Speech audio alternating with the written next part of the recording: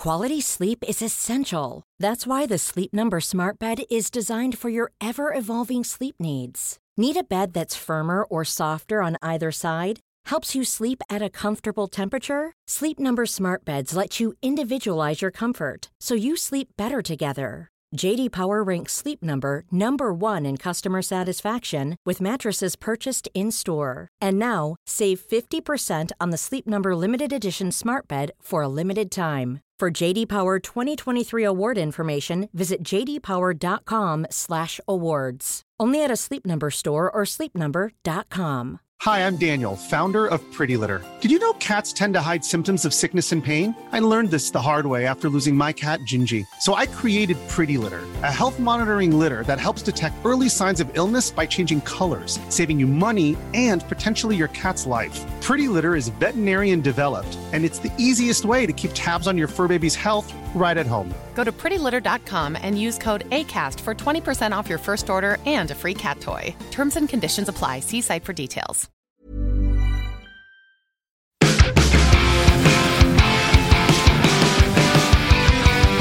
Ewan, let's talk about the game that IGN just gave 1 out of 10 to. I can't remember the last time that they went that low on something. But the game that's on everybody's lips and not in a great way right now is The Day Before. Something that I recently put in a list of various games that, it was just called 10 video games that definitely exist because I didn't believe in The Day Before. And now that it's finally come out, something released. And this is all kind of happening in real time as we're recording this, we're doing the podcast, we're going to put this out as a news video as well. And various things are happening in regards to just how I'm going to use the word scam. A lot of people are the potential criminal activity, etc. that's been happening around this game. We'll see when all the chips finally land. But there's a lot of aspects to this, whether it be the volunteer workers that actually helped make the game across last year. They weren't paid. They were given cool rewards, participation certificates, and free codes instead. I love cool rewards. I know, especially when I'm making a game for someone else that they then get to cash in on. But yeah, it's worth sort of doing a very quick roundup on what the hell the Day Before is, and then I'll mention everything that we have to this point. But like I said, it is very much unfurling right now. The team behind the game, fantastic, F-fantastic. I'm just going to say, not to interject there, but it's very fitting that an unfinished game doesn't have a finished word as like the development title. It's like the first warning sign was there all along. Yeah, they couldn't even get the title out of early access. It was just, who needs the A? Who even needs the A? Not them. It's definitely not a grade A studio. But yeah, so we had volunteer workers putting the thing together across last year. There used to be a video on the developers' YouTube channel talking about volunteer culture over at Fantastic, but their YouTube channel's now been purged along with their LinkedIn and along with their Discord as they attempt, and they've also put a post out saying that they can no longer continue as a game developer, saying that The Day Before didn't make enough money for them to continue, and they've had to shut down. Now it's only been 4 days, or it was 4 days when they first announced the closure since the game's announcement, or release date, sorry. So it's only been 4 days on the market. The thing is that right now Steam are offering refunds to everybody because it's not remotely the game that was advertised when it was first announced back in 2021. They announced it as an open world zombie survival MMO, and it kind of just looked like The Last of Us meets The Division. That it would be this big open space thing where you'd all interact with other players and you take on zombies, hordes of zombies with physics, and you have firefights inside different interiors. None of that stuff is in the game, but you're lucky to find one enemy every 20 minutes by the looks of it, and it's nowhere near the level of gameplay fidelity or rendering that was in those original teasers, which is leading a lot of people down the asset flip route, the idea that they would just buy the assets off the Unreal store, and you can buy various gameplay models off that store as well, like third-person shooting or a loot system or whatever, and then throw that stuff together as soon as possible or as quickly as possible to essentially cash in. That largely seems to be the case, but like I said, it's all kind of unfurling right now anyway, and as it stands right now, the amount of people that were playing at launch was 38,000 players, but it's come out that they had 200,000 sales. Right now, there are over 90,000 refunds that have happened, and Steam have delisted they're listing the game, but you can't buy it anymore. It's now listed as being in early access, it was an early access review that IGN gave a 1 out of 10. But Steam are saying that you can get a refund even if you're outside of the 2-hour playtime window, which is their standard amount of time playing, which is another nefarious thing because in the version of The Day Before that has released, that game's intro is protracted and extremely long and full of conversations and full of little fetch quests. Go over here, talk to this character, go back and do this, go set up your and they're all named Chris. Yeah, they're all just Wasteland Chris. But it wants you to just spend time in that opening bit. And if you, I was going to try and give them the benefit of the doubt. I can't right now. But, you know, it feels like that thing where they want to make players waste time to get through that 2-hour window so they can keep the money. Right now, like I said, Steam are allowing refunds regardless. But the sheer amount of stuff that's been taken down is insane.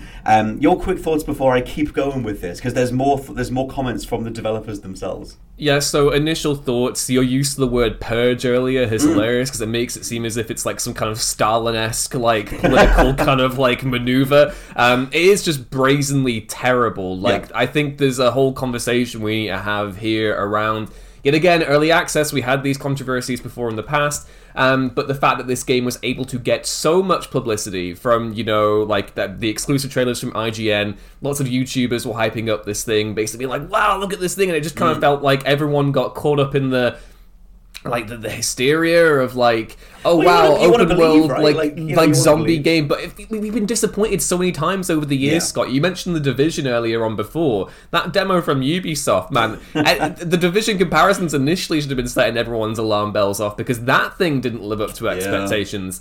And yeah, like, if this is legitimately, if there is some, you know, to give the guys, like the developers, the benefit of the doubt, if they did attempt to actually make a game here and their company has been destroyed as a result of making that game, then I'm really sorry for everyone involved in there. However, from where I'm sitting right now, it very much looks like a case of we put together a bunch of different fake demos to get people very, very excited. We blended together a few different genres that are in, you know, zombies are still the moment somehow, thanks to The Last of Us. You know, maybe we can do The Division properly. Everyone seemed to like The Division.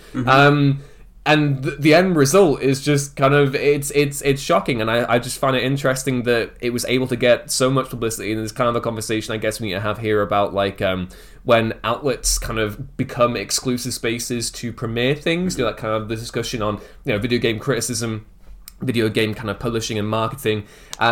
Does a trailer, an exclusive trailer for the day before, and again, it's all the main onus here is on the developers for making something that, you know, isn't real. Like, let's be clear here. But at the same time, you know, what level of checks and balances and scrutiny needs to be in place for, you know, our big, you know, video game outlets and, like, you know, big YouTubers to basically have an exclusive trailer for this thing? Because the day before, no one would be talking about the day before if its trailer hadn't been picked up at, you know, by IGN, by different outlets, and then kind of like really just spammed everywhere by YouTubers who got very excited about it. It just feels like there needs to be a better level of scrutiny applied to this before we get it, because IGN is a huge platform, and this isn't me dunking on IGN either. Like, it's one of those things that you should be able to get an exclusive trailer from a game company for a game that actually exists, but at the same time, it feels like we've whipped up a hype machine here, and the end result is that a lot of people have been duped into buying a game, which hopefully they'll all get refunded for. But it's just not a great look all around, is it? My thing is that it's such a black mark on the idea of trust in an industry that is already so smoke and mirrors. And it is also by design fundamentally not going to be, it's not going to be the vision that someone set out to draw or paint or conceptualize or describe for years into development anyway. Like, God of War 2018 only came together in the last few months of development. There was a whole story that Cory Barlog talked about when they showed Shuhei Yoshida, who's one of the top brass over at PlayStation, and he walked out of the demo because it was just not coming together very well and couldn't believe that's what they were doing and everything. More so related to some of the more sort of thematic choices for the more matured version of Kratos, but also Barlog talked about how the reality of game development, you know, things don't come together till the end. You would like to think that if a studio says, hey, we have this cool ambitious project and we have the money to be able to pay you to showcase it, they don't need to necessarily, in IGN's case, do a hands-on editorial for it, but trust should exist to some degree. Go, cool, that thing looks cool. We're assuming you're not pretending the assets that you've put together to be able to make that demo, that they are representative of what the game's going to be later on. And something like this, when it all comes down and it falls apart, just means that they'll be more apprehensive for potentially ambitious projects in the future. But is that the right thing that just needs to happen? Like, obviously the go-to examples are No Man's Sky, there's Cyberpunk 2077. Both those games turned themselves around, but they took years and years. They also took money, up front, which was massively the wrong thing to do. People still paid for broken products. I don't believe this is going to turn itself around. Like, the response on the dev side. There's no one left to turn it around. No. Well, that's the thing, and it's also worth throwing in here. I said I had a little bit more to mention. That Fantastic themselves, before the game came out on December 4th, only 3 days before launch, put a statement out over on social media just saying, please don't accuse us of being scammers. We've worked on it for 5 years. The game's not an asset flip. It's not a scam. Which ties in to the reality of, over on Reddit, there's a user called Epic Story 1989 who's went through the laborious process of looking up every single asset in the game and comparing it to the Unreal Store, the Epic Store, and just listing all of the asset prices and saying this is how they literally paid for and made the game, complete with the dates that are associated with those assets when they were purchased, which all lines up with the last 2 to 3 years. It's not a 5-year dev cycle. In terms of, maybe there was a version of the game that was thrown out before then, whatever. But still, that overall idea of we're aiming for something, we're putting it together on the journalistic side, there should be a way to showcase the game ahead of time because it fundamentally doesn't exist yet. It can only be an early version of it. But yeah, it's kind of on the developers. And also, the way the game was listed on Steam until recently when it was taken down was that it was still listed as an open world MMO, even though the reality of the game was more of an extraction shooter with very little AI implementation in regards to the zombies. And even the servers, you could pick a server to jump into, but if it was full, there was no like queuing system. There was just a whole thing where you couldn't actually get into the game anyway. So it just seems like a whole mess of volunteer employees who weren't paid, and the reality of, at least right now, it seems like the developers themselves or whoever's at the top attempting to get away with the money that they have made before everybody gets their refunds. Yeah, and like there was that whole thing, I believe either earlier this year or it was last year when they were like, we've had to delay the game because someone's stolen the name for it or something as well. Yeah. It's just really, it's interesting how these games get picked up, because obviously, we love indie games, love the idea of like, something kind of generating success. It doesn't have to have like a massive publisher behind it. But it is interesting that like when this is the textbook example of what happens when like lots of attention falls on a smaller project and it ends up kind of spiraling into the worst thing ever. Because in the best case scenario, these dudes were completely out of their depth and they made something and then they panicked and gone blah because they've had like so much interest or whatever. But the other, the worst case scenario is that they've tried to like deceive people and dupe people into buying something. Either way, it's another hilariously bad release in 2023. After we've had stuff like Cog Skull Island, Lord of the Rings Gollum, Redfall, like it's just not very good. And it all comes down to me like that YouTube and like is a great space for games to for indie games to get the name out there for people to get interested in them, but this to me is like a really good example of like the negative effects of that when there is like zero scrutiny applied to these gameplay trailers. I mean, there was scrutiny. People were skeptical of the game when it was first released, revealed, when people were like, oh, this doesn't look real, remember Watch Dogs, remember The Division, remember all this. So there is that level of scrutiny. It's just not coming from where these things are being hosted. And obviously now IGN had their 1 out of 10 review, fair play, the game looks terrible, by all means do that, but it feels like there is something... It's kind of a weird situation for me where again it falls on the developers to make sure that this thing is real. Yes. But I'm also just kind of like, how did we get so caught up in this situation where a game like The Day Before, where I don't know, like it's kind of just weird to me. No, I think that's true. I think like if you're someone as big as IGN, you can argue that there should be a way of vetting the projects that you're showing off and not necessarily just taking the money for the sponsorship deal. And that might not be as simplistic as it is. It likely isn't anyway. But still, like I said before, like I think there is probably a way to put a version of the game together that just showcases a firefight in one location and says, look at this potential interior that will later be part of an open world, and that open world just never comes together, and years pass and things don't come together. All of this reminded me of Abandoned. Do you remember that from 2021? Yes. There's like the Silent Hill style game where you had lead creator for San Karaman was very much steering into all the Hideo Kojima Silent Hill comparisons, and then it was Kojima himself who had to get out there and just say, look, I have nothing to do with the project, it's not a secret Silent Hill game. But that thing got as far as getting an abandoned trailer launcher on the PlayStation Store where we could all download it, everybody logged in at the same time to see the debut of what was supposed to be gameplay footage, and then it wasn't anything. It was the same teaser that had been shown, I think it was a month or two beforehand, and then Caraman had to get out there and say, look, I think a studio's called Blue Box Studios or Black Box Studios,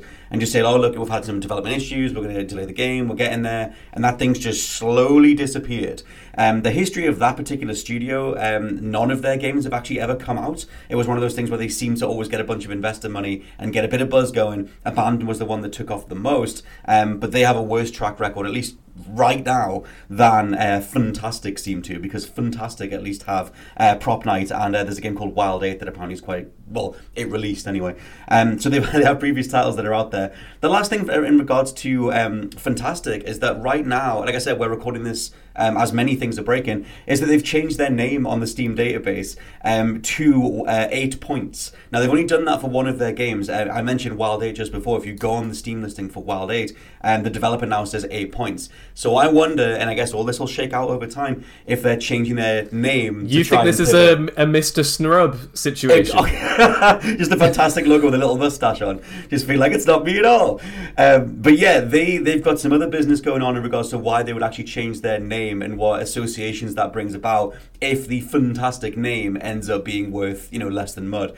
A whole thing that comes from this as well is that idea of, say the likes of IGN, this is all hypothetical, the likes of IGN take some money to showcase a trailer and they put it out there. Does that then prohibit them from being a bit more hands-on with the criticisms of said trailer, or do they end up just waiting to see the finished game and getting hands-on with that and having more to talk about? Because until that point, it is a sponsorship deal, and it's not IGN on this only people who were showcasing the game. Obviously, Steam's had trailers on there too, but that's an interesting talking point in itself. Of like, if the sponsorship side of it is kind of just left alone, with the understanding on the consumer side that that's a work in progress. That's something that's going to lead to something further down the line, which is always a thing that I've wanted the industry to explore more myself anyway. I kind of wish that there were way more eyes on the optics of game development, with people understanding that that's not the game. Like, you need to wait until day one to know what the hell you're actually buying. Yeah, it's like, it's nowhere near like a Kane and Lynch situation from back in the days or whatever, but it's very much a case of like,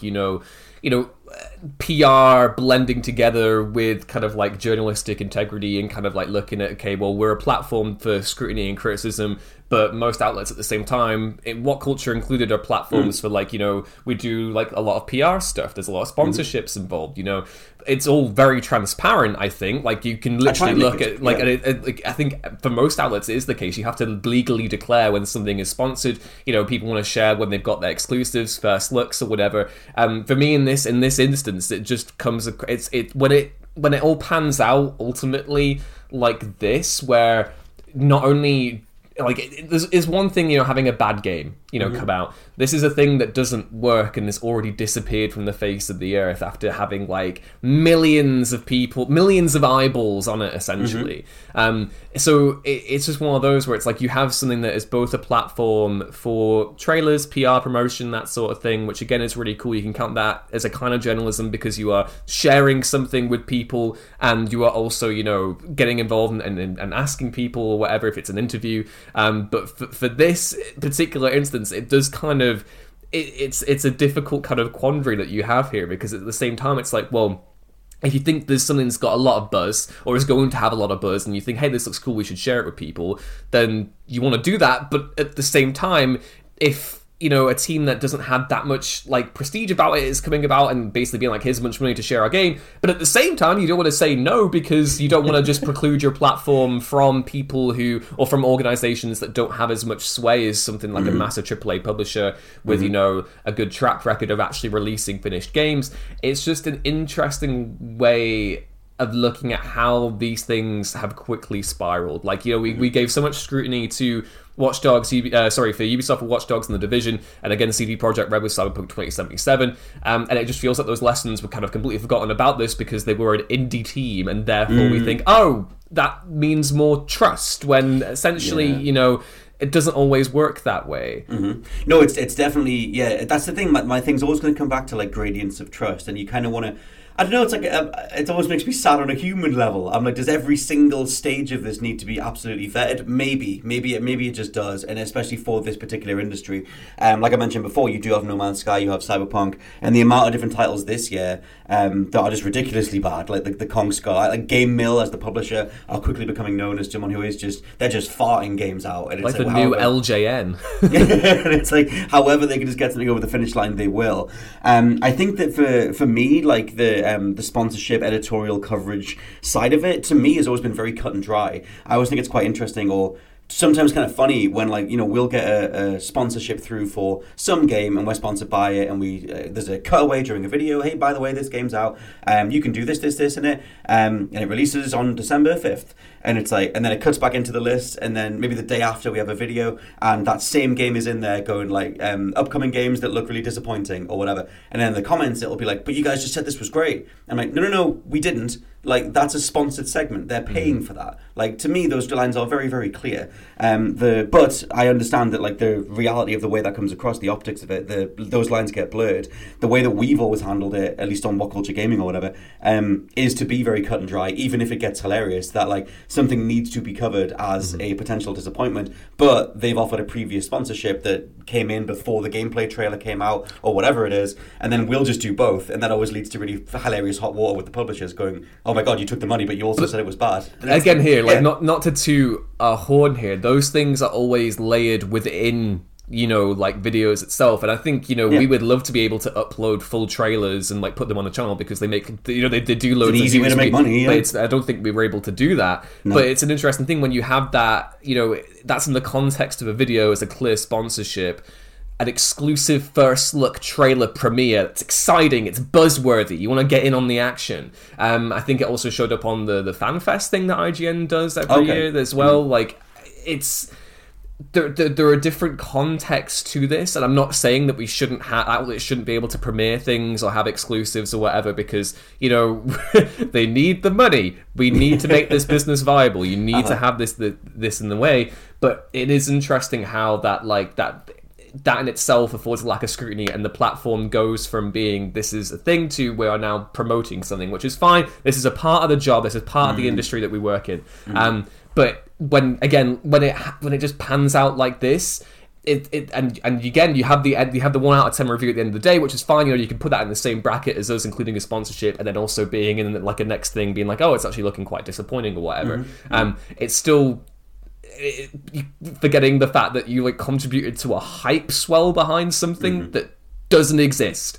So I think that is an interesting thing to look at in terms of, and I don't think there are any easy answers. I don't think there are any easy answers to how you deal with it. No, I think that's just a reality of the transactional nature of it. It's like the company comes to X outlet and says, we will pay you money to put the trailer on your particular platform. We know that you get X amount of audience views, or they tell them you have this amount of views, and they go, cool, they'll pay you that money. We take that money, the trailer goes out, and whatever happens afterwards, that's on the audience. That's on the hype generates itself. Like, unless they're going out of their way, going like, hey, by the way, this is the coolest trailer this week, and you've got to see it, and they're doing that outside of the agreed sponsorship contract, then that's where it gets all weird and hairy.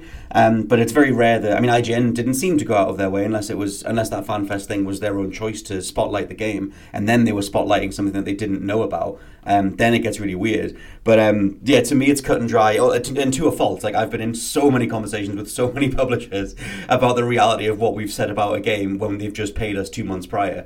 You know, just to do a sponsored segment, which is always a very specific cutaway. And my point is always just pointing at the advert and saying, you paid for words to be read out. That is what we did. The opinions are our own. We will then say the honest thing. But I think that's all valid. And I think that the what was it, the Gamergate stuff back in the day? Like, that was one of the original attempts to shine a light in 50 different directions. But one of them that was at least worth the progressive side of it was the reality of games journalism, even though that thing was an absolute mess. Yeah, no one involved in that quote unquote movement had a clue, dude. They're like stupid. This is a complete. I feel like this is like a different conversation. It's not like that. That was like mired in like misogyny and like discrimination and whatever. You know, there is a difference. I'm trying to extract one noodle of positivity. Totally understand. Whereas with here, it's like looking at like. We've got a situation here where we've got a hype generating machine that has just spun out a pile of poo at the very end of it. And it's interesting to look at that and interrogate, okay, well, if you have a platform that is both, meant to scrutinize things, it's also heavily involved in the promotional side of things. And if you look on IGN's YouTube, it is mostly like trailers and stuff, and going at it from that angle. Again, this isn't dogpile at IGN, by the way, either. No, IGN's great. We love IGN. But it's just an interesting thing to look at and think about, well, do we need to have more scrutiny in place before we give that kind of huge platform to a game like The Day Before? Hi, I'm Daniel, founder of Pretty Litter. Cats and cat owners deserve better than any old-fashioned litter. That's why I teamed up with scientists and veterinarians to create Pretty Litter. Its innovative crystal formula has superior odor control and weighs up to 80% less than clay litter. Pretty Litter even monitors health by changing colors to help detect early signs of potential illness. It's the world's smartest kitty litter. Go to prettylitter.com and use code ACAST for 20% off your first order and a free cat toy. Terms and conditions apply. See site for details. One size fits all seems like a good idea for clothes until you try them on. Same goes for healthcare. That's why United Healthcare offers flexible, budget-friendly coverage for medical, vision, dental, and more. Learn more at uh1.com.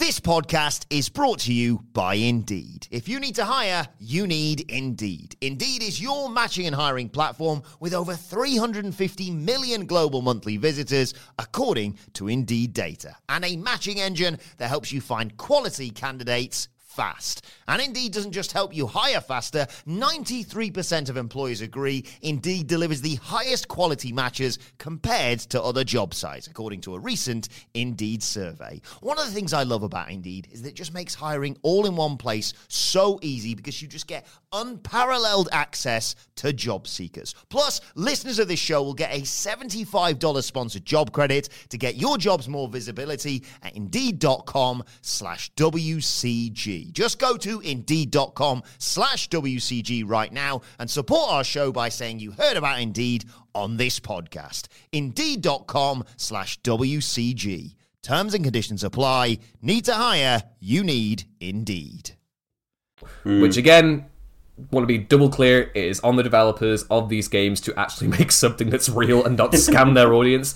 But it is just interesting how that kind of hype swell generated and how, the conversation, I don't know, it's one of those. No, I would love like a version of the industry, some alternate multiversal timeline version of this, where like something like that, the original Day Before trailer gets given to IGN or GameSpot or whoever it is, and they go, cool, we'll show it, but we need to see the game running as it is right now. We want to actually be able to play it, and we'll do a hands-on session right now, and we'll then track the game as it's developing. It's not that we're going to hold you to a standard, but if you want continued sponsorship or continued coverage, then we need to be able to have something that verifies the reality of what's coming together. My biggest blind spot for the industry overall is making of stuff. Like, you never see it. You just never see it. Everything is NDA'd up the wazoo, and you never see the reality of how a game gets put together. And it means that people like Funtastic can take advantage of that. But also it means that you never see the reality of crunch. You never see the reality of the art departments, the composers, and everybody else. I just want more eyes on the making of games. And I think that would clear everything up. And obviously on the audience side, you would know, like, oh, okay, so they're building the third-person shooter model. It kind of looks like that. And you've got the artist going like, well, we're aiming for this, and the coders, and we want to aim for this. We're pulling influence from this and that. That would be a much more honest through-line delivery of a video game. Because you see making-ofs of TV shows and movies, and hey, day one shooting, we're kicking off. Like, that just never happens in games. Maybe you'll get a JPEG saying we've started development, but you'd never get the hands-on fly-on-the-wall stuff. Yeah, and that to me is emblematic of where we are in kind of the business grind set era of multiple industries at the minute, where there is less interest from businesses to spotlight the creative process than there used to be. And again, I'm going to, as a film person, I'll use the example of like physical media. Like back in the day, special features were the thing on DVDs and Blu-rays. You would get commentaries, making of documentaries, interviews, etc. And you still get that on a lot of the boutique labels and even some of the main releases now. But even then, with the rise of streaming, I think that aspect has been kind of put to one side. And even today, you'll look at some physical releases that don't really have that many special features. Oh, no, not at all. And, special features on, like, video games. I remember back in the day, you could get, like, dev diaries and, like, fun little skits that people were doing behind the scenes. This, to me, boils down to the idea of if it's not immediately making a tangible dollar amount, then why is it worth pursuing? And I feel like that is a cultural thing that we need to look at in terms of workplaces and the industry overall, where, because I think people are still interested in looking at the behind the scenes processes of these things. So. It's just not, because it's not like immediately profitable, it's an extra thing that is done. There's less of a willingness to document that process, which I forget, was it Double Fine who did the really good documentary? Yeah, I think you're about to say something on that. Always, dude, I love the Double Fine documentaries. There's Double Fine Adventure, and I forget what you call the newest one, but they showcased how they made Broken Age, and then Double Fine Odyssey, I think it's called, or Psycho Odyssey, is how they made Psychonauts 2. Those are the best in the industry, just day by day, fly on the wall, lots of interviews, lots of footage, showing how something comes together day by day. I love the stuff that Digital Extremes have been putting together as well about the history of Atari, where you can play through the builds of games as they came together. I love that stuff so much. And the making of Karateka came out this year as well, which is another old hidden gem kind of game.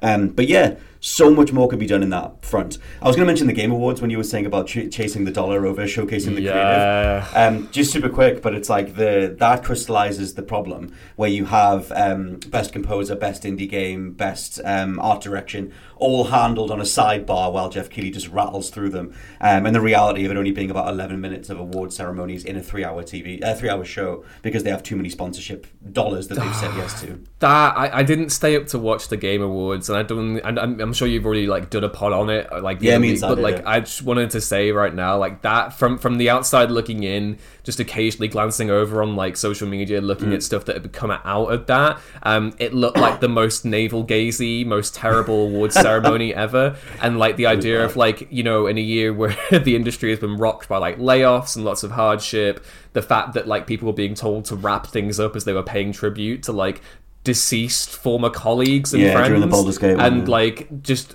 groveling towards Hollywood celebrity to reel stuff off. That in itself is another thing. You know, we so much of this industry is dedicated to promotion, and you could argue that award ceremonies for film and TV and music are the exact same thing, but at the same time, it feels so much more transparently aggressive in this space currently. And that in itself is frustrating. You know, it's not really the Game Awards. It's the game. You might as well call it the game adverts. Like it's not. It was It was it was a winter game fest. Like it was just what he did in the summer, but for a different time period. And like you had Game of the Year goes to Baldur's Gate 3, but like you said, they were given 30 seconds. Then it said please wrap it up. After 15 seconds, it starts flashing, and it's like get off the stage kind of thing. But the bigger issue with it, at least to me, is something that's been dogging gaming for decades, which is gaming's inferiority complex, which is always gaming isn't worthwhile by itself. It needs to chase movies. It needs to bring the Hollywood in and get the actors in, because that's the only way to legitimize things.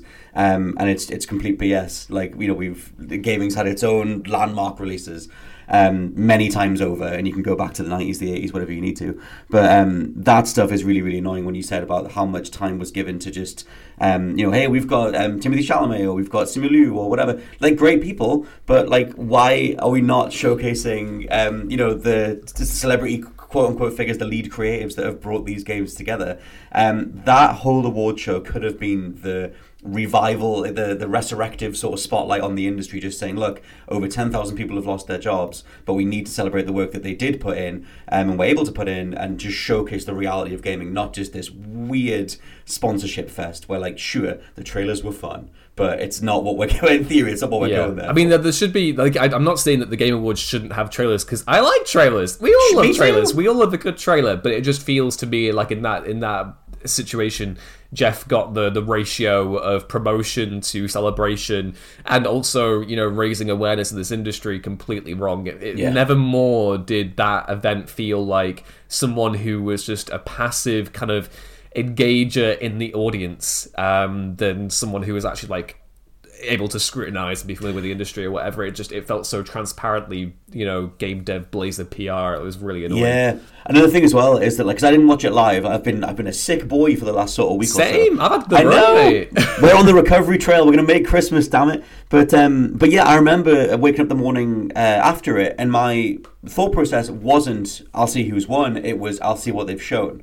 which is very, very indicative of how, you go into the Game Awards now to some degree for those trailers. But I think you can do both. I think you can easily do both. But that is the same thing, on a purely pragmatic level, people are more interested in what gets announced. The recognition and whatever and veneration of certain projects, it's a good thing to have, but most people who are probably, secure in their own opinions and tastes are most looking forward to, like, they can acknowledge, it's great that people got recognized, but also what is coming next. And that is, you can say that's like a shame, because it is a shame.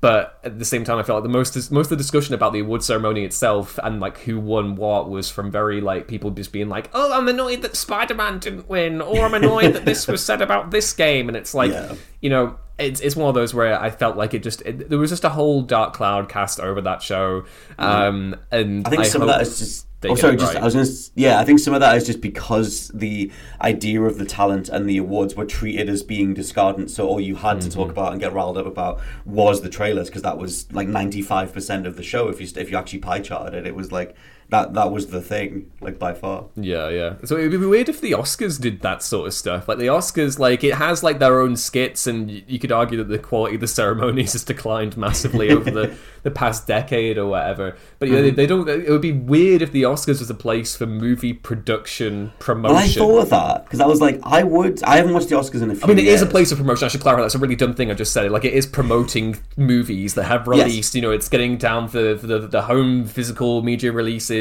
It's all in excess. It's basically one last PR circuit for the movies that came out over the last year. But I certainly mean in terms of advertising future movies. Movies it's almost that are like upcoming.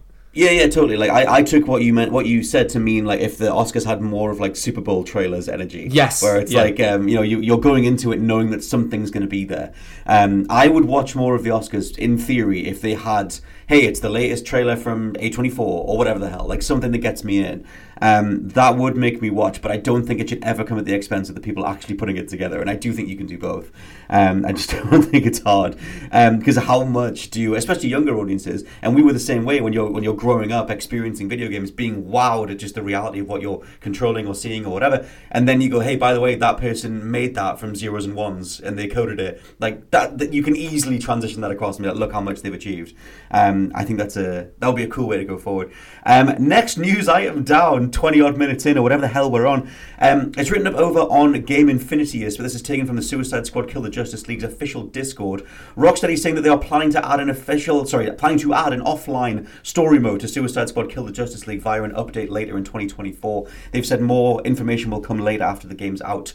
But this has already been taken by fans as an acknowledgement that that game's online servers, online mode, or the servers themselves will not last very long. So it seems like the long-term existence of the game will be in offline mode anyway. Yeah, I mean, it's a lose-lose situation for them. If they didn't put it in, then people will be like, well, you're going to consign your game to oblivion. If you do put it in, then people are going to say that, well, you have no confidence in the online servers to sustain themselves. Whatever. It's the sensible decision to make. No one wants to have a new Rocksteady game get lost into the ether and become unplayable simply because you can't connect to a server. You can play the entire thing single player, so there is no reason why this shouldn't be in the game. I would argue it should be there at launch. So, but at least that it's coming post launch. That is some redeemable aspect to it, I suppose. I can't be mad at this decision. It's the right thing to do. Oh no, it definitely is. We need to have this in there.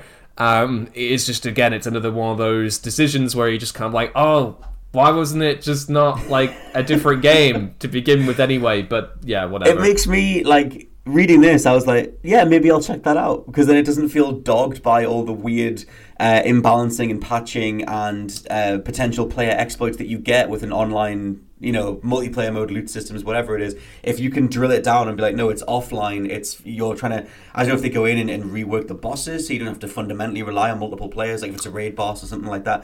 Like, there's maybe a way that the offline version is a bit more palatable in terms of you're getting a more curated experience or whatever it is that learns all the lessons from the first from what's been went it's Sean Connery then from what's been shown off the boss battles are traditional, kind of like you would be flying around in the city, but they look like traditional things that you could take on on your own. I don't think it's like going to be like a Destiny style situation. Right, At least from what I've seen of the game so far. I mean, it's one of those where it's like it's kind of the Gotham Knights situation where it's skirting those live service elements, but it's still, you know, completely playable as like a single player thing. So, you know, kudos to Rocksteady for actually making it, you know, single player and preservable, you know, after it comes out, because that is a good thing. We don't want games to disappear.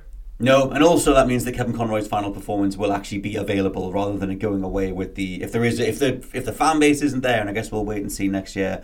At least there'll be another place that thing can live on. Let's just end talking about Mad Max. Actually, sorry, no, we'll talk about Mad Max in a second. I want to know what you think about GTA 6 because you weren't in last week. Yeah, what's the man thinking? I'm super excited. It's going to be the biggest game ever. I was literally one of those that's like I'm one of those Rockstar fans that's like, oh, GTA isn't my favorite Rockstar series. I'm a fan of Rockstar. I prefer Red Dead. I love LA Noire. Obviously, that was developed by Team Bondi. I love the Max Payne 3 game. Everything I love about Rockstar is more transparently seen in those titles to me than what we get in GTA.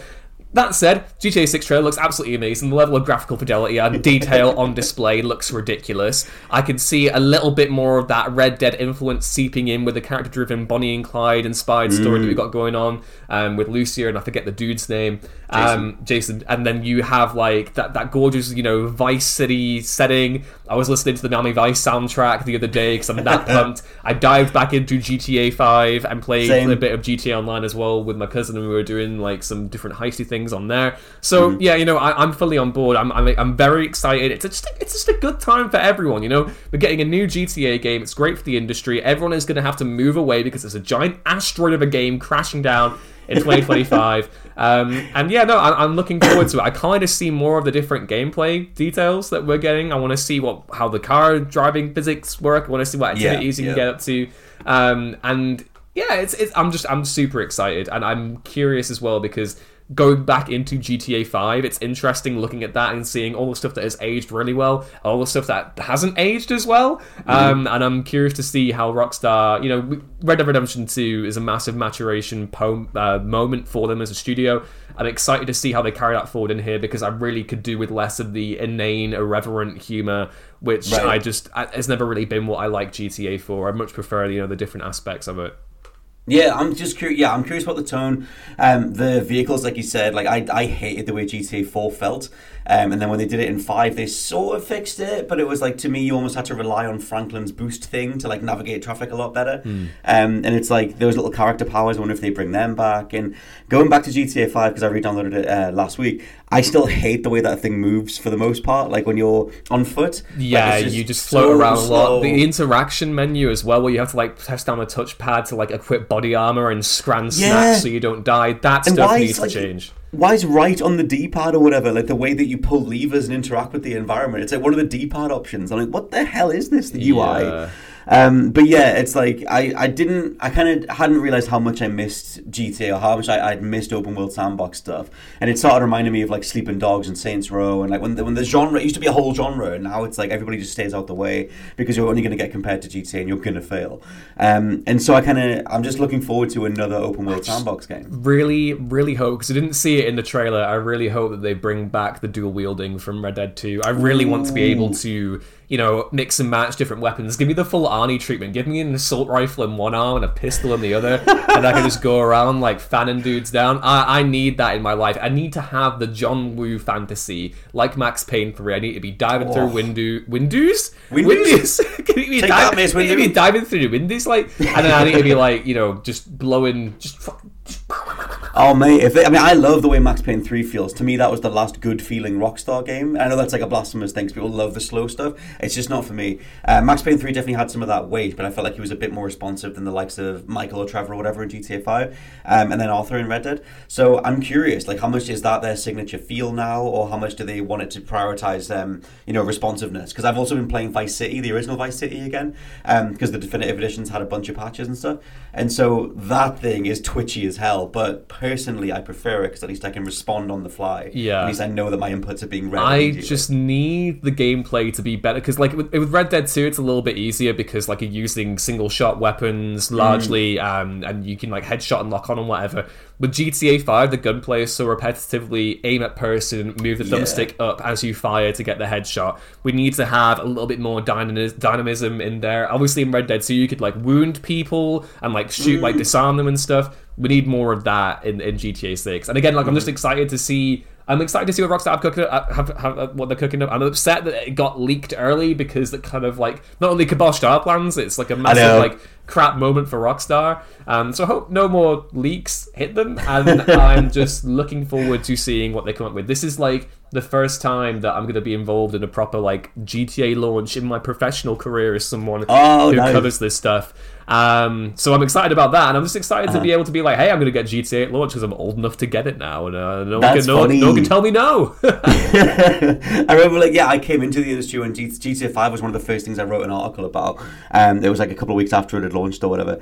But the last 10 years of Rockstar have been fascinating, and then seeing which different lessons they're going to put into the new one will be a thing. Let's talk about Mad Max, only because you picked up the Mad Max game from 2015 on a recent sale, and I love that game, so I will give that game the time of day. How are you finding it? Yeah, it's on sale currently on the PlayStation Store for $3.99. I think the offer... We're not sponsored by them. No. I think the offer ends at the end of the week, so if you're curious. I mean, I watched the Furiosa trailer, so I was like, oh man, I'm in the mood for some, to be shiny and chrome. So I picked up the Mad Max game because I heard you'd recommended it to me numerous occasions before. I love it. I heard good things. I'm about like an hour in, so I've just done the intro and stuff, and I've chosen the body, the chassis for the magnum opus, and I'm kind of like starting that off. So yeah, what it's interesting. Have you got? I haven't actually customized the beard yet. I've only like a little bit in. So yeah, no, it's I don't have enough to develop like a full rounded impression. I was playing it last night and got very sleepy because I got that COVID fatigue.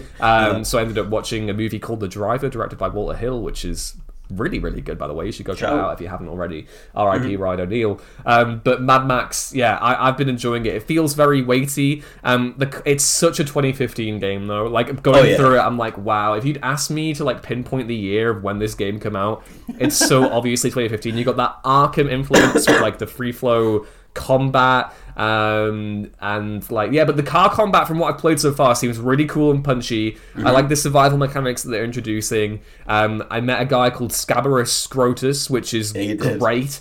And I think Chumbucket is the guy who's like your ally. So if I keep on discovering more funny names over the course of the game, that $3.99 will have already, justified its absence from my wallet. Yeah, my thing with that game was always like, yes, it plays it pretty safe in terms of like you got the Arkham combat, you're countering on one button, but the weight and the fact that they just give completely to that tone. When you knock a dude out, like you absolutely flatten them, and some of the finishes that you get, you're doing like belly to back suplexes and clotheslines, and you're like whacking dudes with like tire irons and stuff, and it's just this really great, gritty, oily combat system that then goes across into the vehicles, and it just is that initial Mad Max tone. Like it's so messed up, all the body horror that's kind of happening with some of the individuals and everything. I just love being in that world, and it's like it is very simplistic to play, but I thought it was just so much fun. Like I just absolutely loved the overall feel of it. The car upgrade system reminds me a bunch of Black Flag's upgrade system as well, which I'm massively down for as someone who adores that game. So yeah, I'm looking forward to exploring more of it. I'm kind of just rotating between that GTA and Alan Wake remastered, and then I'm going to replay Control, and then I'm going to get Alan Wake 2 at some point next year. And last thing for Mad Max is have you been in a storm yet? No, not yet. No. Oh. You've got to take on a convoy. You've got to jump a convoy. That's how the car combat really comes to life. And then you've got to survive a storm. The storms in Mad Max are legitimately some of the best storms in game. I do have a question. Can you get the little funny whirly bird from Mad Max 2 in it and fly around? You cannot. You can only get ground vehicles. Dude, honestly, that's such. You know what? If someone give me a bunch of money, right? I'm going to make a game. It's going to be the Wacky Races game for the Dreamcast, except it's Mad Max and it's on the PlayStation 5, and everyone gets to make their own Mad Max vehicle. And you'll have little flyy ones, you'll have little ground ones, big trucks, little nippy like bikes and stuff. Hey, Just do it. Warner Brothers, do what you want. Get me on. I'm gonna pitch this game to them. Yeah, do Banjo-Kazooie nuts and bolts with the Wacky Races IP, and we'll all make a different. Oh yeah, we'll just throw Turbo Terrific into. Is he Peter Perfect in the Turbo Terrific? Peter Perfect. Yeah, I always love Captain Caveman. And then he was always my Penelope favorite. Pit Stop. We'll get them in the Mad Max universe. We'll get them in there. It's about time someone did. I have no way to segue this into an outro, but this has been the wind-up. I've been Scott Tailford. That's been Ewan Patterson. That's my best Muttley voice. That's very good. As we survive yet another week, thank you all very much for listening, and we'll catch you throughout the week. Goodbye.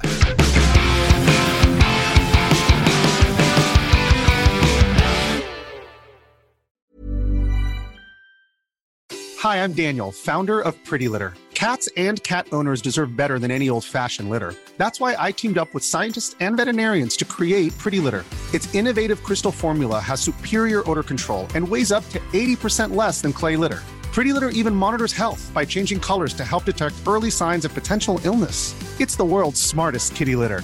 Go to prettylitter.com and use code ACAST for 20% off your first order and a free cat toy. Terms and conditions apply. See site for details. Planning for your next trip? Elevate your travel style with Quince. Quince has all the jet-setting essentials you'll want for your next getaway, like European linen, premium luggage options, buttery soft Italian leather bags, and so much more. And is all priced at 50 to 80% less than similar brands. Plus, Quince only works with factories that use safe and ethical manufacturing practices.